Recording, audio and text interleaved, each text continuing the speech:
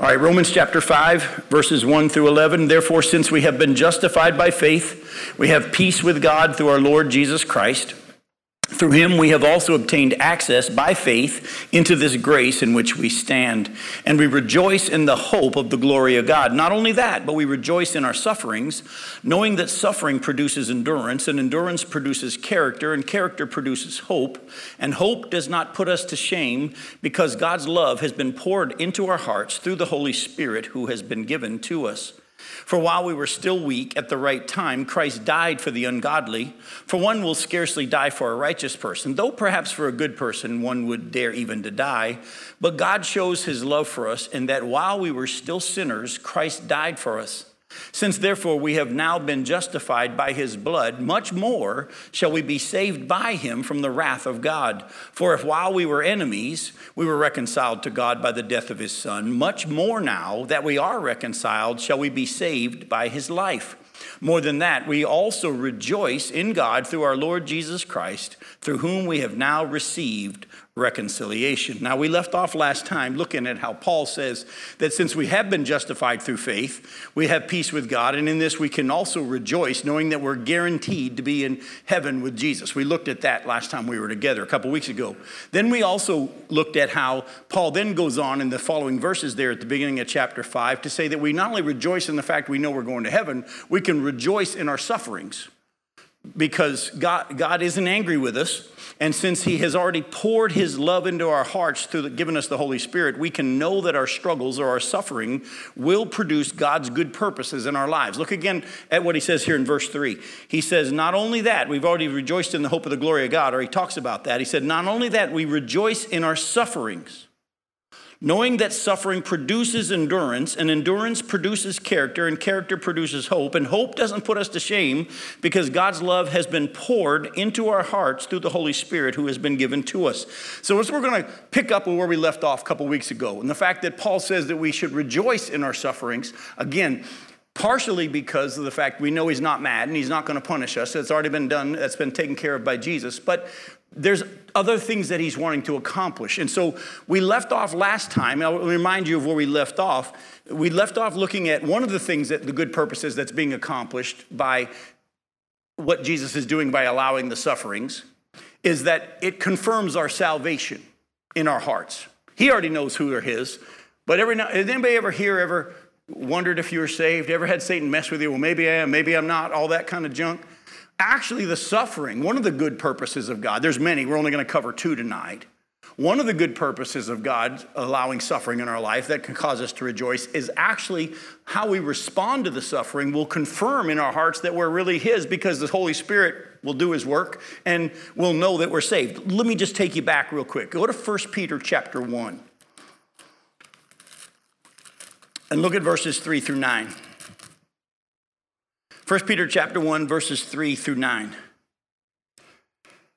Peter says, blessed be the God and the Father of our Lord Jesus Christ. According to his great mercy, he has caused us to be born again to a living hope through the resurrection of Jesus Christ from the dead, to an inheritance that is imperishable, undefiled, and unfading, kept in heaven for you, who by God's power are being guarded through faith for a salvation ready to be revealed in the last time.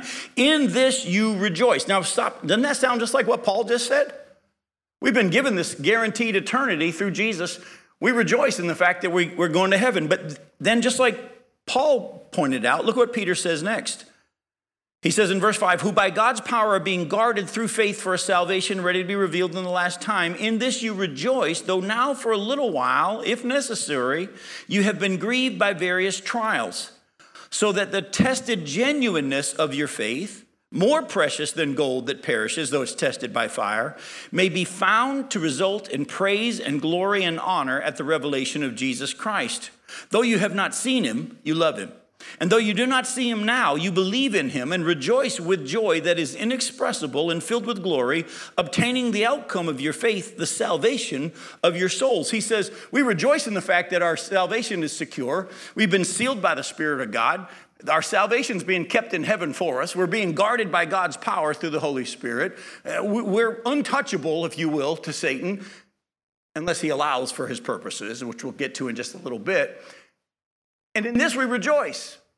Though, if necessary, he's allowed trials to prove our what genuine? Our faith genuine. In other words, and then he goes on and he says, gold, which is tested by fire, our faith is going to be tested. Let me just stop real quick and remind you of something. Maybe you hadn't ever really thought about this. Maybe some of you have or just forgotten.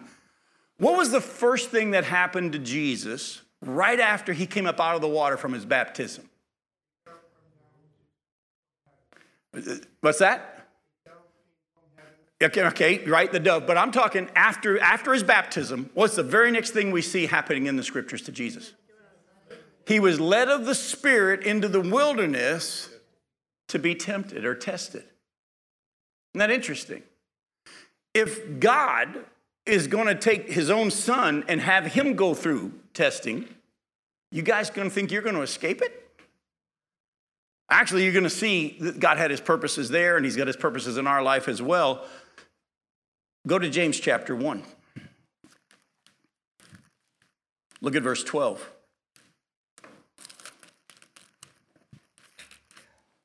James chapter 1, verse 12 said, "Blessed is the man who remains steadfast under trial, for when he has stood the test, he will receive the crown of life, which God has promised to those who love him." We've already talked about last time we were together how Jesus told the illustration of the two different people that build houses, one on the rock and one on the sand, and the wind and the storm and the rains and everything hit both. Which one stood? The one built on the rock. The one built on the sand washed away. Jesus himself talked about in the parable of the soils how some seed falls on the rocky soil. When trouble comes, it falls away because it has no root, or the cares of this world and wealth choke other seed that falls on the thorny soil. And there's going to be those among us who profess that they're his. Well, let the rubber hit the road. Time will tell whether or not you're really saved. A preacher said this years ago. He said, "I don't know about Billy Graham, but I know about me." And people say, "How dare you question Billy Graham's salvation?" No, he wasn't questioning Billy Graham's salvation. He was just saying this: the only ones that know is God and you. But one of the ways that we'll be able to recognize that people are his is when trial comes. Do they stay? Do they stay? Go to Romans chapter 8.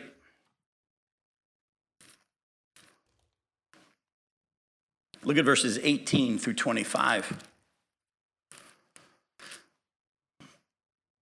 Paul says, "For I consider that the sufferings of this present time are not worth comparing with the glory that is to be revealed to us." Now, I'm going to stop you real quick and ask you a question. How does Paul know? How could Paul make a statement where he says, "I'm telling you now, the glory that is to be revealed isn't even worth comparing with what we're going through"? Well, he had actually been taken there, remember? 2 Corinthians chapter 12 talks about that. Because of the surpassingly great revelations, God actually had him go through he gave him the thorn. But the revelations that he was talking about was just in the previous verses to that, where he knows a guy, whether he's in the body or not, and he's talking about himself, who had got to see the third heaven, paradise. He wasn't allowed to talk about it. Paul had actually been taken and had gotten to see the glory to come. And he actually saying, "Look, I can't talk about it because I'm not allowed to talk about what I saw, but I can tell you this much, what we're going through now, you can't even compare. You won't even think about the stuff you've gone through once you see what's on the other side." Now, years ago, when I was beginning to really dive into the scriptures, I went and asked this one guy, what year did Paul have this vision or this, he didn't know if he's in his body or not, but when was he taken into heaven? Because I wanted to know if Paul's writings changed, you know what I mean?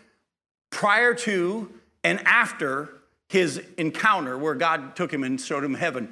And so I did a little research to find out which books did Paul write before, which books did Paul write after. Guess what I found out? They were all written after. All of the books that he wrote happened after he had already been taken to the third heaven. But listen to what he says now. "I consider that the sufferings of this present time are not worth comparing with the glory to be revealed to us. For the creation, waits with eager longing for the revealing of the sons of God. For the creation was subjected to futility, not willingly, but because of him who subjected it, in hope that the creation itself will be set free from its bondage to corruption and obtain the freedom of the glory of the children of God. For we know that the whole creation has been groaning together in the pains of childbirth until now, and not only the creation, but we ourselves who have the first fruits of the Spirit, groan inwardly as we wait eagerly for adoption as sons, the redemption of our bodies. For in this hope we were saved. Now hope that is seen is not hope. For who hopes for what he sees? But if we hope for what we do not see, we wait for it with patience. And if you put these passages together, that's why Peter says, even though we don't see him, we love him. And we're filled with a glorious and inexpressible joy because we're receiving the outcome of our faith, which is what? Fix our marriage? No. The salvation of our souls. That's the outcome of our faith. That's what we're hanging on to. Now, I'm not saying God doesn't care about your marriage or anything like that, but what I'm saying is a lot of people, they like to claim Christianity in hopes that it'll fix this life. There's even preachers out there that have written a book, Your Best Life Now. I don't want my best life now. I want my best life in the one to come. Whatever God's purposes are for me here, I want. And as you're going to see, that might mean suffering. Because his purposes are good, even though not always pleasant. So the first thing we looked at last time we were together of God's good purposes is he confirms our salvation by the fact that when we go through trials, where else would we go? That's what when Jesus turned to the 12 and said, you guys are free to go too, when a bunch of his disciples stopped following him. They said, where else would we go? We don't understand why we're going through what we go through, but where else would we go? I don't always understand what you're doing, God, or what your purposes are, but I know this much. I know who you are, and I know you're good, and I'm just going to hang on. Well, that only happens if he's hanging on to you. Now, the second thing that I want to deal with tonight from Romans 5 and the good purposes of God for suffering is God uses the trials in this life, our sufferings, to grow or increase our faith in him and to make us more like Jesus. I'm going to say that to you again. He uses our trials and the suffering not only to confirm that we're saved, but also to grow us more into Jesus' image, to make us stronger in our faith. Go to Hebrews chapter 12. Now, to set the stage for where we're going to look, in Hebrews chapter 12, we've just finished chapter 11, and chapter 11 is where Paul has been, sorry, not Paul, I don't know who the Hebrew writer is. Some people think it's Paul, I'm not sure. I don't think it is, but the Hebrew writer actually had just listed the Hall of Fame of faith, men and women of faith. And then he says in chapter 12, listen to what he says. He says, therefore, since we're surrounded by so great a cloud of witnesses, let us also, like they did, lay aside every weight and sin which clings so closely, and let us run with endurance the race that is set before us, looking to Jesus, the founder and the perfecter of our faith, who for the joy that was set before him, look into the future, endured the cross, despising the shame, and is seated at the right hand of God, right hand of the throne of God. Consider him who endured from sinners such hostility against himself, so that you may not grow weary or faint-hearted. In your struggle against sin, you haven't even yet resisted to the point of shedding your blood. In other words, he just said, he kind of slaps them a little bit and spanks them. He goes, listen, you guys are sounding a little whiny. Do you remember the Hall of Fame of faith that I just listed? Some were sawn in two, some were killed by the sword. You guys haven't even bled yet. Go back. You're not done. Years ago, I heard of a young preacher who went to an old pastor, a friend of his, who was a mentor, and the young preacher went to the old preacher and said, the church is treating me really bad. And the old preacher said, they're treating you bad? And he goes, yeah, they're not treating me good. And the old preacher says, have they slapped you? He goes, well, no, they haven't slapped me. Have they punched you? Oh, no, they haven't punched me. Have they spit on you? Well, no, they haven't spit on me. Have they pulled your beard? He goes, no. He goes, well, they did all that to Jesus. You're not even started. Go on back. Keep reading in verse 5. And you have forgotten the exhortation or encouragement that addresses you as sons. And he quotes from Proverbs 3:11, my son, do not regard lightly the discipline of the Lord, nor be weary when reproved by him, for the Lord disciplines the one he loves and chastises every son whom he receives. If you've got an NIV 1984 in front of you, though, it's going to use the word punish. I don't like that. And actually, if you go back to Proverbs 3:11, the word punish isn't there. We've already dealt with that. He's not going to punish you. Because if he does punish you after you've been saved, Jesus didn't take the full punishment. So punish is a bad translation there. The word discipline, though, means teaching, training. What's the root word of discipline? Disciple. What's a disciple? A learner, someone that's being taught. Discipline is not punishment. As you're going to see in a few verses, it's not pleasant, but it's a training. It's for a good purpose. It's to make us grow. Keep reading now. He says, verse 7, it's for discipline that you have to endure. God is treating you as sons. For what son is there whom his father doesn't discipline? And if you're left without discipline in which all have participated, then you're illegitimate children and not sons. Besides this, we have had earthly fathers who disciplined us, and we respected them. Shall we not much more be subject to the Father of our spirits and live?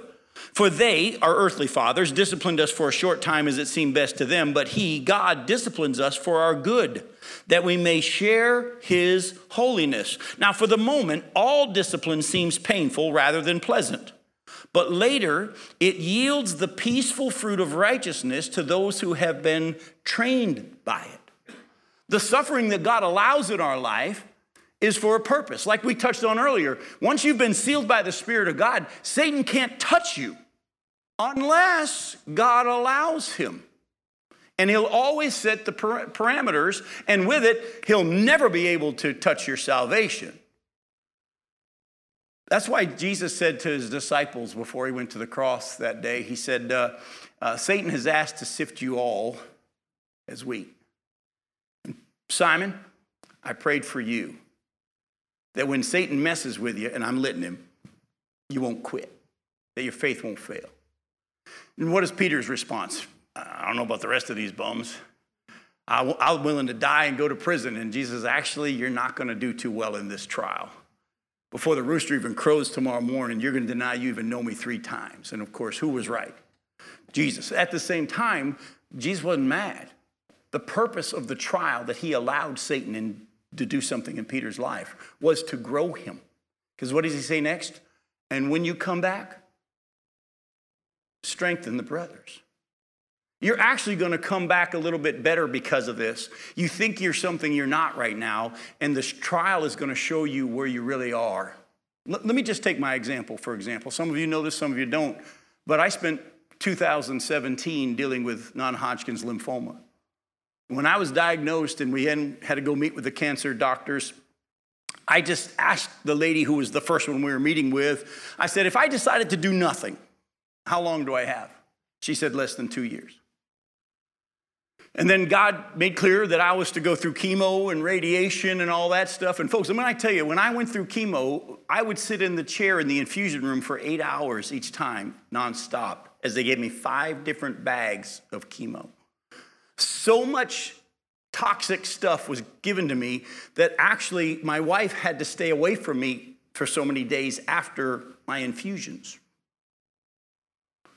But I, being Jim, had already planned when they were taking me around and showing me the infusion room and all the different places where I'm going to have my blood drawn, and then we're going to do radiation here once you're done your chemo and all this stuff. I had in my mind, I'm going to go into that infusion room and I'm going to shine for Jesus. I am going to go in there and I'm going to tell people about the Lord, and the Lord, you've given me this so I can be a light for you. And God says, yeah, we'll see how that works out. Let me just tell you what happened. I've never been more sick in my entire life. What little hair you see, I lost it all. And then I couldn't even get anywhere near that building without getting sick to my stomach. And when I would walk in each time that I had to have my next infusion, I would beg the nurses, give me just enough Benadryl not to kill me, but that'll just let me sleep through these 8 hours. That's the only way I could get through it. I would wake up because of all the bags of fluid. I had to go to the bathroom, and I had to take my tree to the bathroom. And then I would go back to my chair and just sit there. And folks, I found out I wasn't all that I thought I was. But a lot of good purposes came out of that. Was it pleasant at the time? No. Do I want to go through it again? I hope I don't have my cancer come back. But I can tell you this much. My faith is stronger. My understanding of how weak I am is greater. And my reliance on him is a lot more than it used to be. because I know more about me and a lot more about him. Go to Romans chapter 8.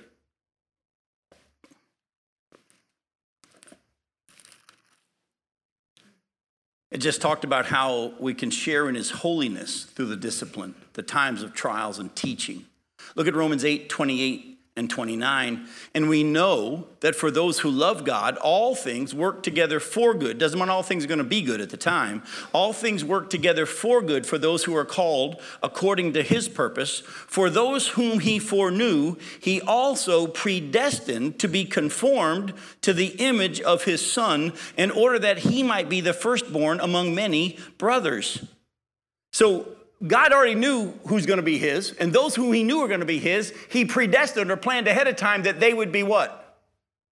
Conformed into the image of Jesus Christ. By the way, what's the Bible say is the only way we can be conformed into the image of Christ? Through suffering. Go to Hebrews chapter 5. Let me show you what I mean. Go to Hebrews chapter 5.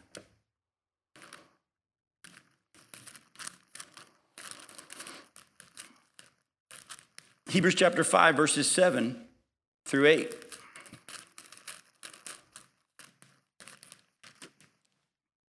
In the days of his flesh, Jesus offered up prayers and supplications with loud cries and tears to him who was able to save him from death. And he was heard because of his reverence. Although he was a son, listen closely, he learned obedience through what he suffered. And being made perfect, he became the source of eternal salvation to all who obey him, being designated by God as a high priest according to the order of Melchizedek. Listen to what he said. Jesus learned obedience. Now, this is a hard thing for some of you to grasp, but listen closely. Jesus, when he was on the earth, in the flesh, was 100% man, but he was also 100% God. But the Bible said that he limited himself. He took the role of a servant. Philippians 2 says, even though he could have grasped equality with God as something to be grasped, he was God. He could have pulled that card out. He even told Peter, when Peter's swinging the sword in the garden, look, don't you realize I could just say the word and 12 legions of angels would be right here and take care of it? But how would Scripture be fulfilled? When Jesus was on the earth, he said no to his flesh and yes to the Father. And he humbled himself. That's why when he was taken into the wilderness to be tempted and tested, what happened? What did Satan say? If you really are the Son of God, you can turn these stones into bread and eat something. By the way, could Jesus have turned the stones into bread? Of course he could have. Then he says, hey, you don't have to go to the cross. You don't have to have people believe in you and worship you because of that. You could just go up here in the pinnacle of the temple and just throw yourself down. It says in Psalm 91 somewhere that he won't let anything harm you and the angels will protect you. And the temptation was, is he going to take things into his own hands? Because he could. Or is he going to humble himself to the role the Father had him? Now listen closely. We live in a day and age, and especially in America, where a lot of the preaching you hear is on you are all this through Jesus. You are an overcomer. And those things are true. But biblically, even though we have been given authority, we need to, like Jesus in this life, say, Lord, when do I use it? And when do I take the beating? Because it's not about me. It's about you. And he learned obedience through what he suffered, and that's the only way we're going to become like him, is to learn how to say regularly no to our flesh and yes to the Spirit. And the more we do that, the more we become like Jesus. I don't have time to chase this, but you do know that Paul could have easily pulled out his Roman citizen card in Acts 16 when he was in a Roman colony of Philippi and they beat him and threw him in the inner cell with Silas. But in that instance, the Spirit of God must have said, just take it. But later on in Acts 22, he pulls his Roman citizen card out and says, are you allowed to be a Roman citizen? There are other times that he had just allowed the trials to happen. But then we also know that in the end of the book of Acts, he appealed to Caesar. He claimed his rights. How come sometimes he claimed his rights and other times he didn't claim his rights? Because he was walking in the Father's will and the Father's plan. Beware of any teaching that'll take you to one extreme or the other. Beware of any teaching that says you're to always just take the low road and always just never claim your rights. No, there's times you can claim your rights. But you got to know when the Spirit's telling you to claim your rights and when the Spirit's saying, no, in this instance, I don't want you to do it. I've got a bigger plan by not claiming your rights. You understand? I'm not throwing away the fact that, because we're about to touch on it here tonight to get you ready for where we're going to go in our study. There is a lot of power that is available to us right now because we're children of God. And many of us as Christians don't know about it. Yet I don't want you to all of a sudden get so excited about your power that all of a sudden you become God.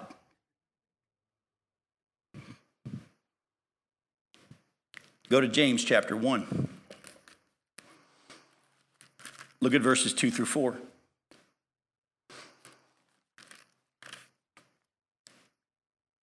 Count it all joy, my brothers, when you meet trials of various kinds, for you know that the testing of your faith produces steadfastness, and let steadfastness have its full effect, that you may be perfect and complete, lacking in nothing. Has anybody caught these words yet? Endurance, steadfastness, patience. You understand what I'm saying? Is this process a quick thing? Can you go to a special service where a special preacher and the Spirit's being poured out and some guy can lay hands on you and all of a sudden you're better? No. This is a process that has been begun by God himself. You received all of Jesus you're ever going to get when you got saved. You were baptized in the Holy Spirit. Now it's a matter of learning to let him have control of us, and that is a process. But let the process have its full effect. Don't get off the operating table until the surgeon is done. You have it in the morning. Lay still. You actually have to go to an outpatient? Or are you going in the hospital? Outpatient. Are they going to give you one of those hospital gowns? I have no idea. But let me just say, if you put on one of those, the end is in sight. All right, so go to 1 Peter chapter 5. Go to 1 Peter chapter 5. Look at verses 6 and 7. Humble yourselves, therefore, under the mighty hand of God, so that at the proper time he may exalt you, casting all your anxieties on him because he cares for you. Be sober-minded, be watchful. Your adversary, the devil, prowls around like a roaring lion, seeking someone to devour. Resist him, firm in your faith, knowing that the same kinds of sufferings are being experienced by your brotherhood throughout the world. And after you have suffered a little while, the God of all grace, who has called you to his eternal glory in Christ, will himself restore, confirm, strengthen, and establish you. To him be the dominion forever and ever. Amen. Wouldn't it be cool to have God establish, restore, and all that? Well, what do you have to go through first? Suffering. Now, something jumped off the page at me when I was praying over this passage a couple days ago. It says your brotherhood, through brothers and sisters throughout the whole world are going through. Is there not a part of the globe right now that we're all pretty aware of that our brothers and sisters in Christ are really suffering? And just as I've been praying over this, God spoke to my heart through a devotional that I have that I use on a semi-regular basis. And I opened my devotional that day, and it talked about how Jesus showed up that Sunday that he rose from the dead, where they were hiding. The disciples were hiding behind locked doors for fear of the Jews. And the devotionals talked about how even though they were hiding behind locked doors, Jesus wasn't stopped by that door. And he showed up. And that's what I've been praying. And I want you to join with me if God lays it on your heart. Be praying for all the people that are hiding right now in that part of the world, hiding behind locked doors for fear of what the Russians are going to be doing or whatever's going to happen. And pray that God, because he can show up, that Jesus would arrive and reveal himself to them in such a way that the doors won't keep him out, that they'd come to know him through this, that his purposes would have their full effect. We a lot of times want to just alleviate any suffering. Please understand, this whole walk with Jesus is a life of balance. Should we care about people suffering? Yes. Should we meet needs? Definitely. Should we never let them suffer? No. If someone had given the prodigal son a soup and a sandwich, he might not have gone home.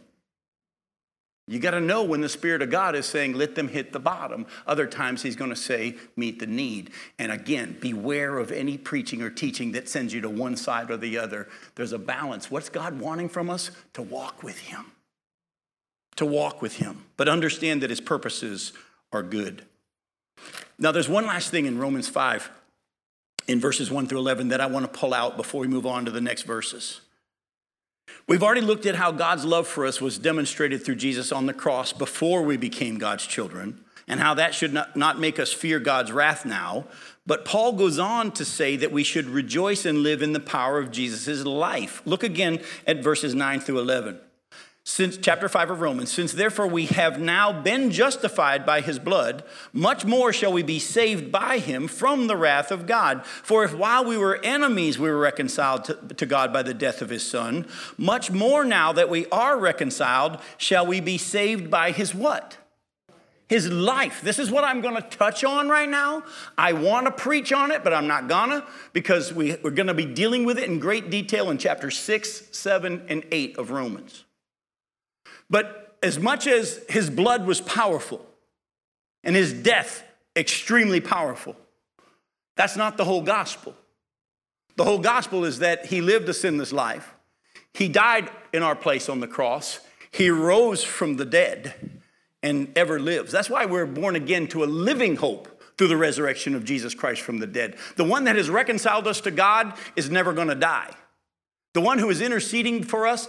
By the way, people always say, they picture Jesus interceding for us like God has a certain feeling toward us and Jesus saying, no, don't feel that way. They're mine, they're covered. No. You know how Jesus intercedes for you? By living. By being alive. That's how he intercedes for you. He didn't have to talk to the Father on your behalf. Actually, Jesus himself said that in John chapter 14. He said, don't think that I'm going to ask in that day on your behalf. No, the Father loves you already because you believe in me. I in them and you in me and I in the Father, we are one. That's what he prayed for in John 17. As much as he cares for us to being unified in the faith. In John 17, when he said he prays that we would be one like you and I are, Father. I in them and you and me. Jesus intercedes for us by being alive. Because we are in Christ. And he's in us. And so he says, much more now will be saved by his life. Let me just give you a couple of verses to illustrate this. We won't break them down, but I want you to begin meditating on them. Go to 2 Corinthians chapter 4.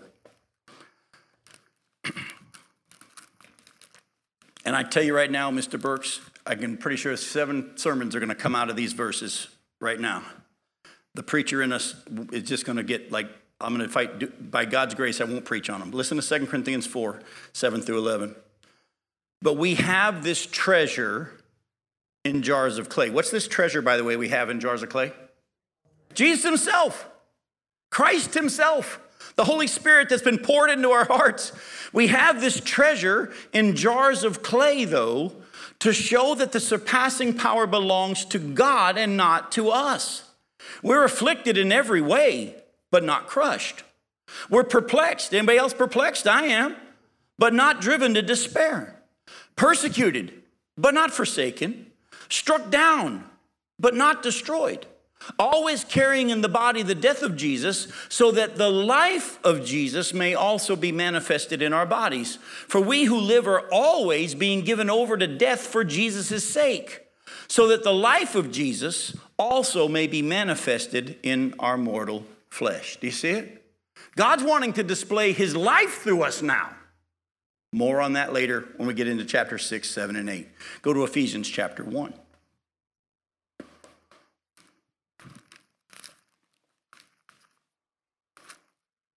Listen to verses 13 through 23.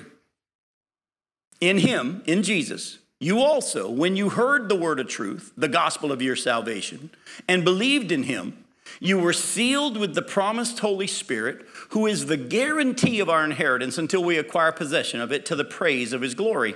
Now, for this reason, because I've heard of your faith in the Lord Jesus and your love toward all the saints, I do not cease to give thanks for you, remembering you in my prayers, that the God of our Lord Jesus Christ, the Father of glory, may give you the spirit of wisdom and of revelation in the knowledge of him, having the eyes of your hearts enlightened, that you may know what is the hope to which he's called you, what are the riches of his glorious inheritance in the saints, and what is the immeasurable greatness of his power toward us who believe, according to the working of his great might, that he worked in Christ when he raised him from the dead and seated him at his right hand in the heavenly places, far above all rule and authority and power and dominion, and above every name that is named, not only in this age, but also in the age to come.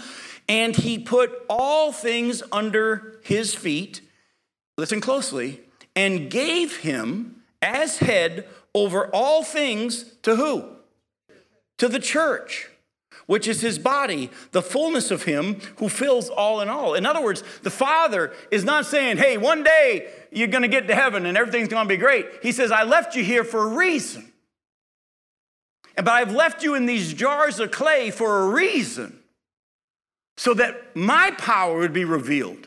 You're going to go through struggles. You're going to have sicknesses. You're going to have tests of your faith. You're going to have where's God moments. You're going to have why did God or why didn't God moments. You're going to have a lot of questions, and you're going to be tempted to just take things into your own hands.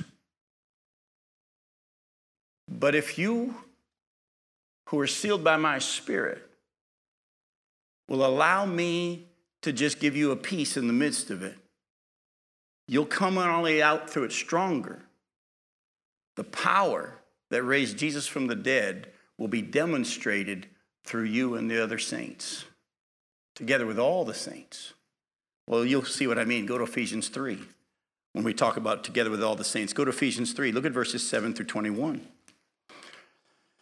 Paul says, of this gospel, I was made a minister according to the gift of God's grace, which was given me by the working of his power.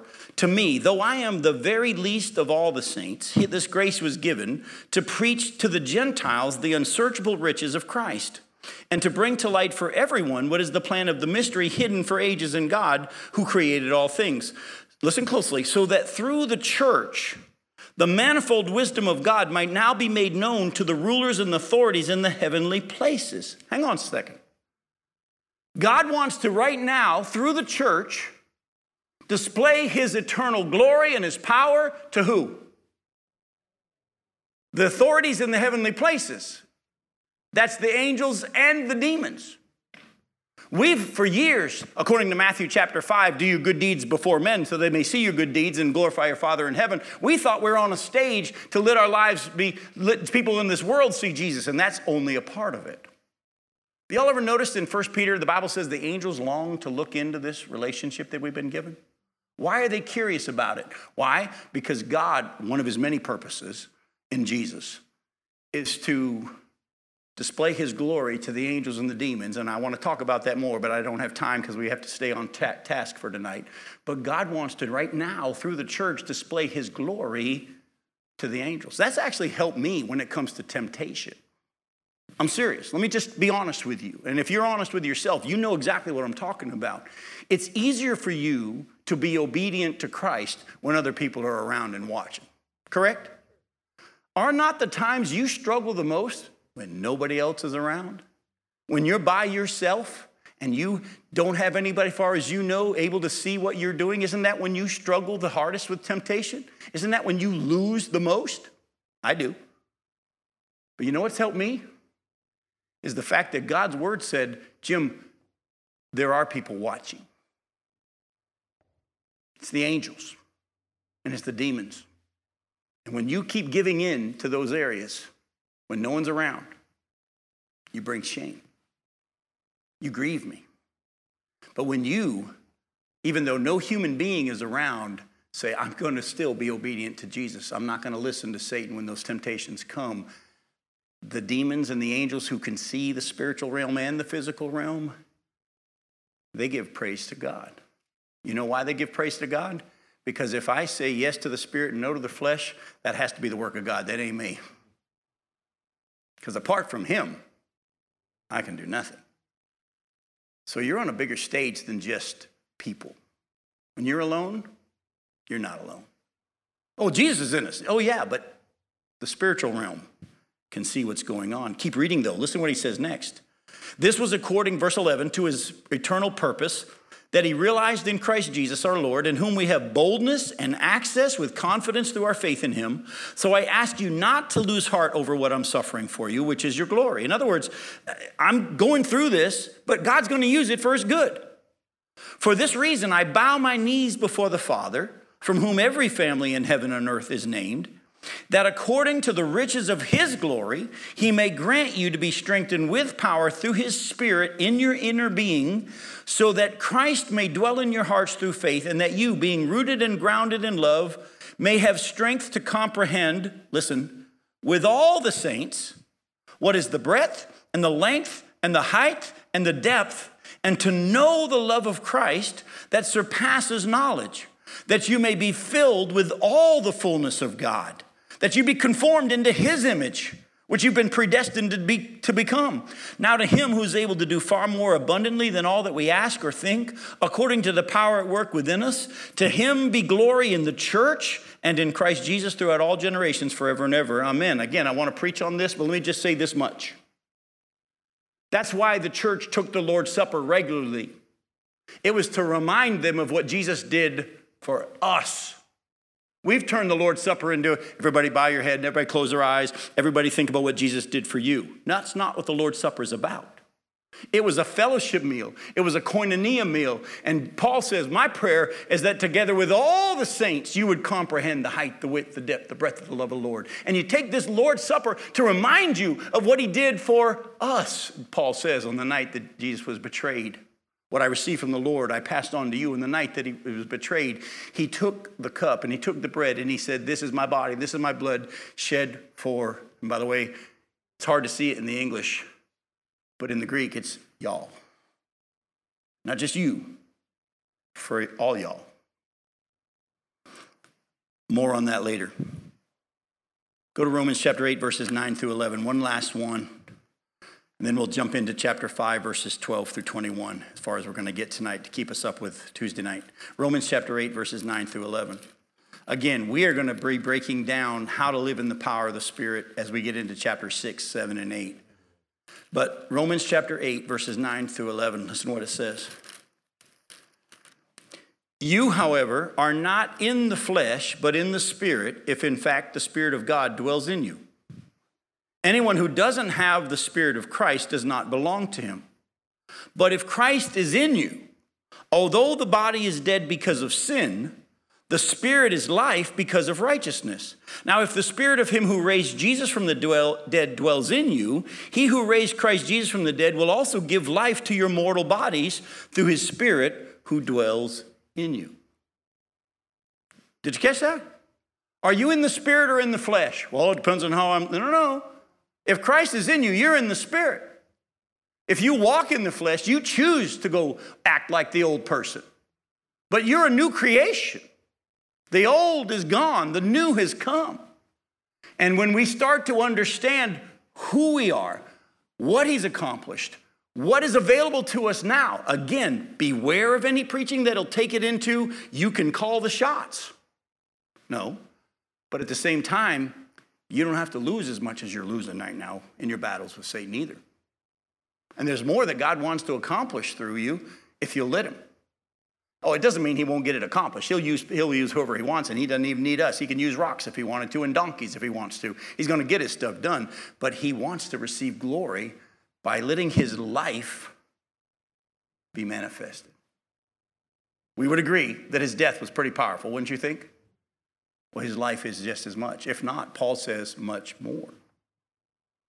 More on that when we get to chapter 6, 7, and 8. I did real good, I think. Go to Romans chapter 5. Romans chapter 5, verses 12 through 21. Therefore, just as sin came into the world through one man, and death through sin, and so death spread to all men because all sinned. For sin indeed was in the world before the law was given, but sin is not counted where there is no law. Yet death reigned from Adam to Moses, even over those whose sinning was not like the transgression of Adam, who was a type of the one who was to come. But the free gift is not like the trespass, for if many died through one man's trespass, much more have the grace of God and the free gift by the grace of that one man, Jesus Christ, abounded for many. And the free gift is not like the result of that one man's sin, for if the judgment following one trespass brought condemnation, but the free gift following many trespasses brought justification. For if because of one man's trespass death reigned through that one man, much more will those who receive the abundance of grace and the free free gift of righteousness reign in life through the one man, Jesus Christ. Therefore, as one trespass led to condemnation for all men, so one act of righteousness leads to justification in life for all men. For as by the one man's disobedience the many were made sinners, so by the one man's obedience the many will be made righteous. Now, the law came in to increase the trespass, but where sin increased, grace abounded all the more, so that as sin reigned in death, grace also might reign through righteousness, leading to eternal life through Jesus Christ our Lord. Okay, who wants to come up here and explain this to us? We're going to have to take a couple of weeks to break this down. There's a lot here. What we're going to do now is just kind of lay a foundation for where we're going to be when we come back next week. Paul goes on now to show that just as one man's sin passed on to all people, so too can Jesus' one man's act of righteousness be passed on to all who receive it by faith. And he's illustrating Adam being the first man, Jesus being the second man. I think it's called second Adam. So what I want you to hear is this. He is going to, as we'll see next week, he's going to explain that there's similarities. It's not a perfect one-to-one illustration because Adam's sin affected everybody. Jesus' righteousness could affect everybody, but it's not going to because his has to be received by faith. But let me just say this.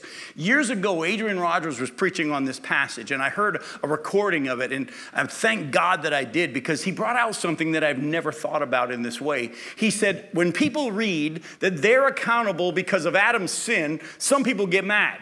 And they say, well, I don't know why I should be tied to this one guy, Adam. I didn't vote for the guy. How come what one man did now makes me guilty? Because you know the Bible does say very clearly, you don't become a sinner by sinning. You sin because you're born a sinner. We're going to look at that in just a second. Because of Adam's sin, sin was passed on to all men. I'm going to lay that out for you in the time we have tonight. But let me just say this. Some people may say, well, that's not right. Why am I tied? One man's sin now affects me. And Adrian Rogers put it this way. He said, you better praise God that one man's sin can make you a sinner. Because if one man's sin can make you a sinner, one man's righteousness can make you righteous. If you can be made guilty through one man, you can be made righteous through one man. And thank God there was one who came as a man, who wasn't just a man. That's why Paul says in 2 Corinthians 5, we used to regard Jesus according to the flesh. We don't do that anymore. We know that he was more than just a man. In the same way, he then says we shouldn't treat each other the same way either because we're new creations in Christ. We shouldn't just see each other as human. But in the same way, that one man who came in the flesh did what Jim Johnson and all of y'all could not do. He lived without sin. He was fully obedient to the Father. And then God punished him instead of you and me. And the Bible says that his righteousness would be given to us just by receiving it by faith.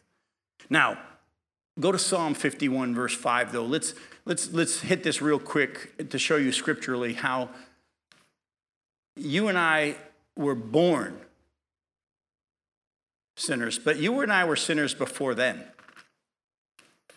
How was I a sinner before I was born? Well, let's let the scripture speak. Go to Psalm 51 and look at verse 5.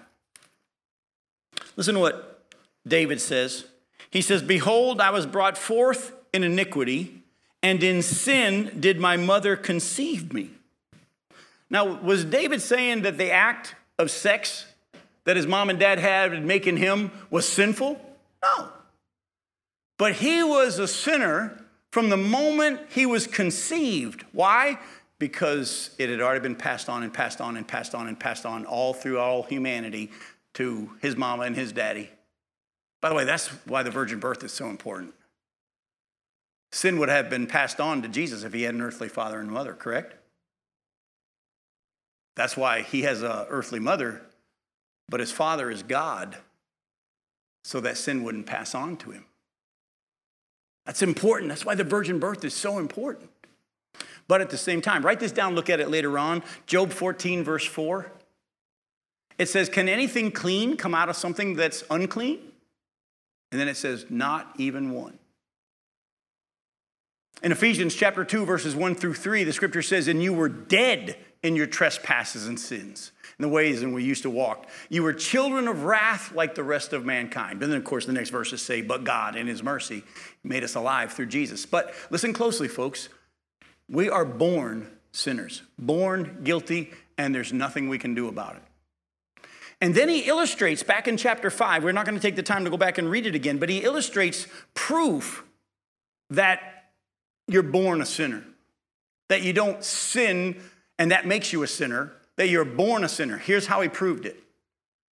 He then goes on and he said, you all do know that the Bible says very clearly that the soul that sins, it shall die. That's in Ezekiel chapter 18, verses 1 through 4. God clearly lays it out. He says, look, the soul that sins, it shall die. Actually, again, I don't have time because I want to chase something here in the time we have left, 10 minutes we have left. Back in Genesis chapter 2, verses 16 and 17, God comes to Adam before he's made yet, and he commands him not to eat from the tree of the knowledge of good and evil. He says, you can eat from any tree in the garden, but on this one tree, don't eat it. Because in the day that you eat of it, you will die.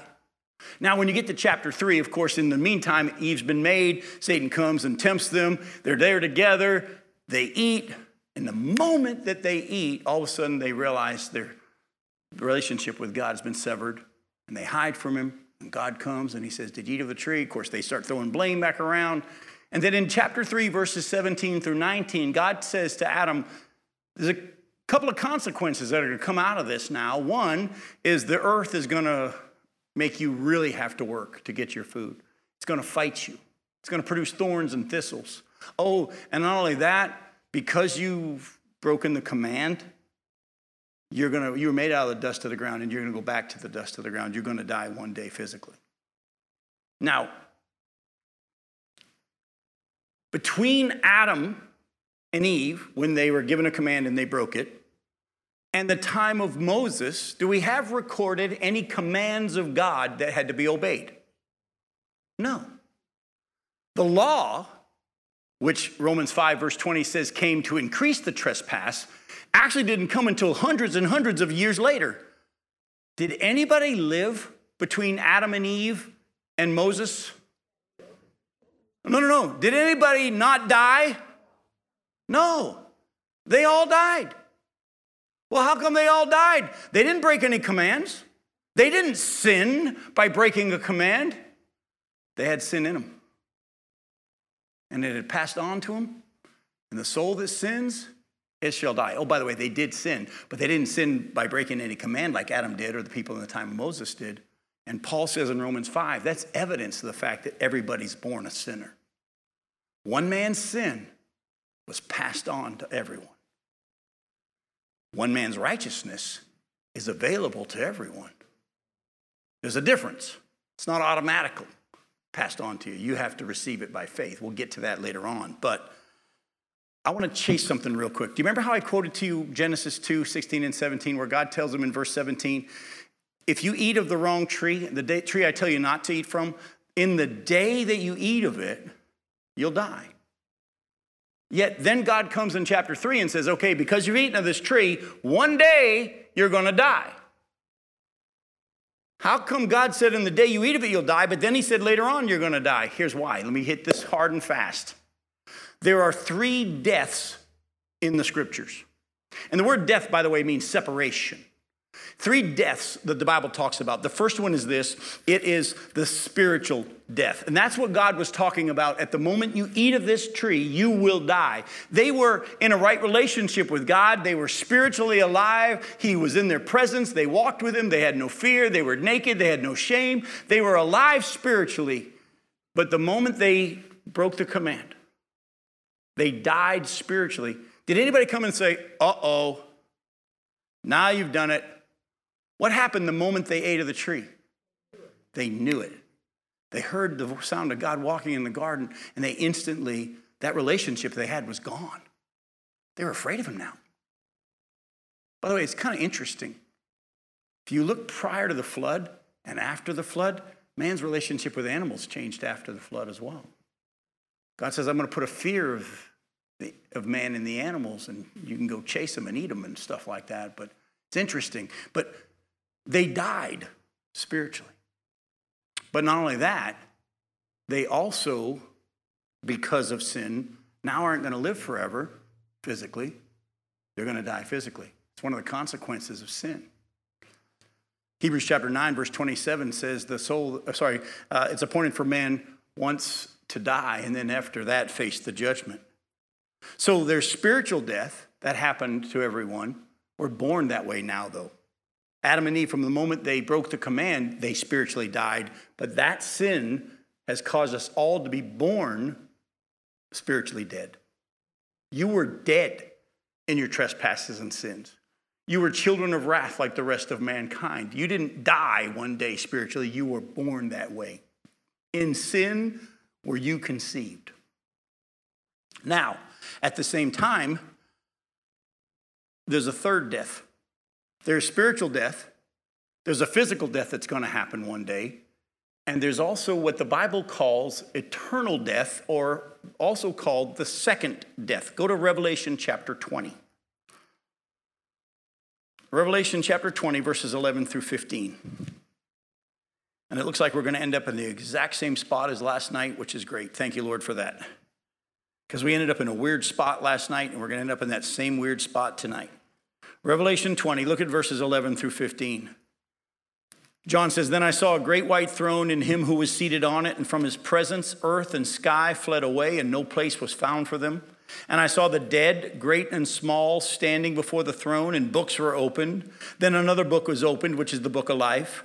And the dead were judged by what was written in the books according to what they had done. And the sea gave up the dead who were in it, and death and Hades gave up the dead who were in them. And they were judged, each one of them, according to what they had done. Then death and Hades were thrown into the lake of fire. This is the second death, the lake of fire. And if anyone's name was not found written in the book of life, he was thrown into the lake of fire." So here John sees the final judgment of all the wicked dead.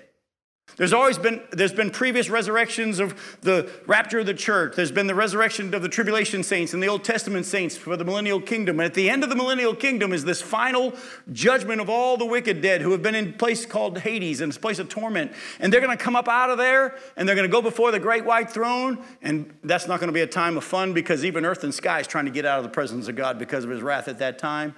And everything they'd ever done was recorded in books, and they were judged each one according to everything they had done. And then they double-checked, make sure their name wasn't in the book of life, which is the Lamb's book of life. And because their name wasn't there, they were cast into the lake of fire, which is the what? The eternal death, the second death. Listen closely. We're born spiritually dead. One day we're going to physically die. But for those of us who put our faith in Jesus, even though we may physically die, we will never experience the second death, eternal death, because we can, by faith, through the one man's righteousness, be made alive spiritually. Do you understand? You have a decision that you need to make between your birth physically and your death physically. You're already born spiritually dead, but you can be made alive spiritually, so that even if you die physically, you will never experience the second death or the eternal death, because you've been made alive. I'm going to read you 2 scriptures. We'll break them down next week, but let me just have you a couple. I want you to start looking at them and kind of praying over them before we get here next week. And I'm going to give you some more next week as well. But go to John chapter 5. In John chapter 5, they're going to be a little confusing. If you've never really seen them before, I will break them down for you next week. Look at verses 21 through 24. Jesus is speaking, and he says, "For as the Father raises the dead and gives them life, so also the Son gives life to whom he will.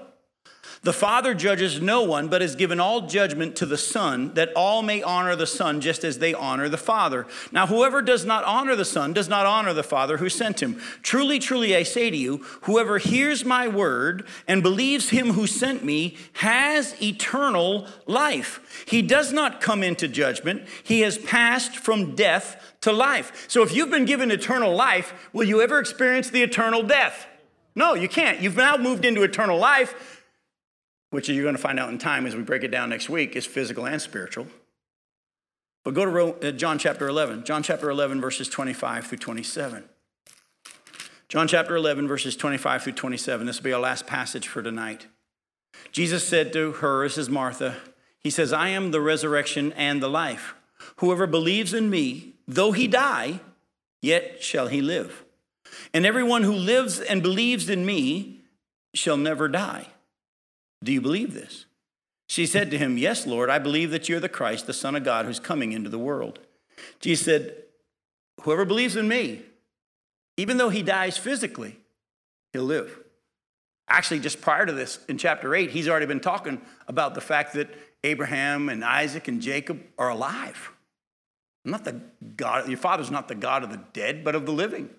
Then they said, "You're not even 50 years old. Have you seen Abraham?" "Yep." Even though Abraham and Isaac and Jacob died, they're still alive. By the way, had Moses and Elijah died prior to Jesus' transfiguration on the mountain? Well, how come they showed up there on the mountain with Jesus? Because they're still alive. They died physically, but they were alive still spiritually, and one day they're going to get their physical bodies, and we're going to live forever physically and spiritually, but the only way you can get into that club is through faith alone in what Jesus did, the one man, the second Adam. And just like one man's sin, Adam's sin can affect everyone, one man's righteousness can affect everyone, but they're different. One was just automatically passed on to you. The other one you have to receive by faith. But you will live even if you die. And actually, I'll touch on this more next week, even though you may die physically, you're not going to really die. You never die. Let me just say this to you. I'll touch on it. We'll probably bring it up again next week. One of the best illustrations I can give to you what happens when we pass from this life to the next is like a baby being born. If you were to go talk to that baby in the womb, you'd say you're about to pass from the world you know to a world that's beyond your imagination. It's so big you can't even fathom it compared to where you are right now.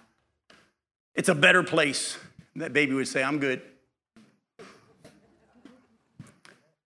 It's warm. I'm being taken care of. I'm being fed." Now, granted, the baby would say, "The longer I live here, the less comfortable it gets." I know you all would agree with that, would you not? The longer we're here, the less comfortable it gets.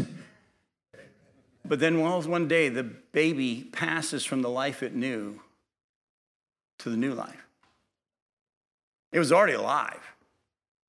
It didn't all of a sudden become alive. It just started to breathe in a whole new way, didn't it? For those of us who are in Christ, who've been born again, we've already been made alive by the Spirit. And we're going to pass from this life to the next. And you're not going to die in the process. Your body's going to go back to the dust. But you're going to go right into that next new world and just begin breathing in a whole new way. Do y'all remember how Stephen died when they were stoning him? Didn't even sound like he was saying, "Ow, ooh, ee, ooh," while they were throwing rocks. Oh, his body was falling to the ground. But he was carried right into the presence of God. For those of us who are in Christ, you're never going to die. I love you. We'll see you next week. Thanks for coming.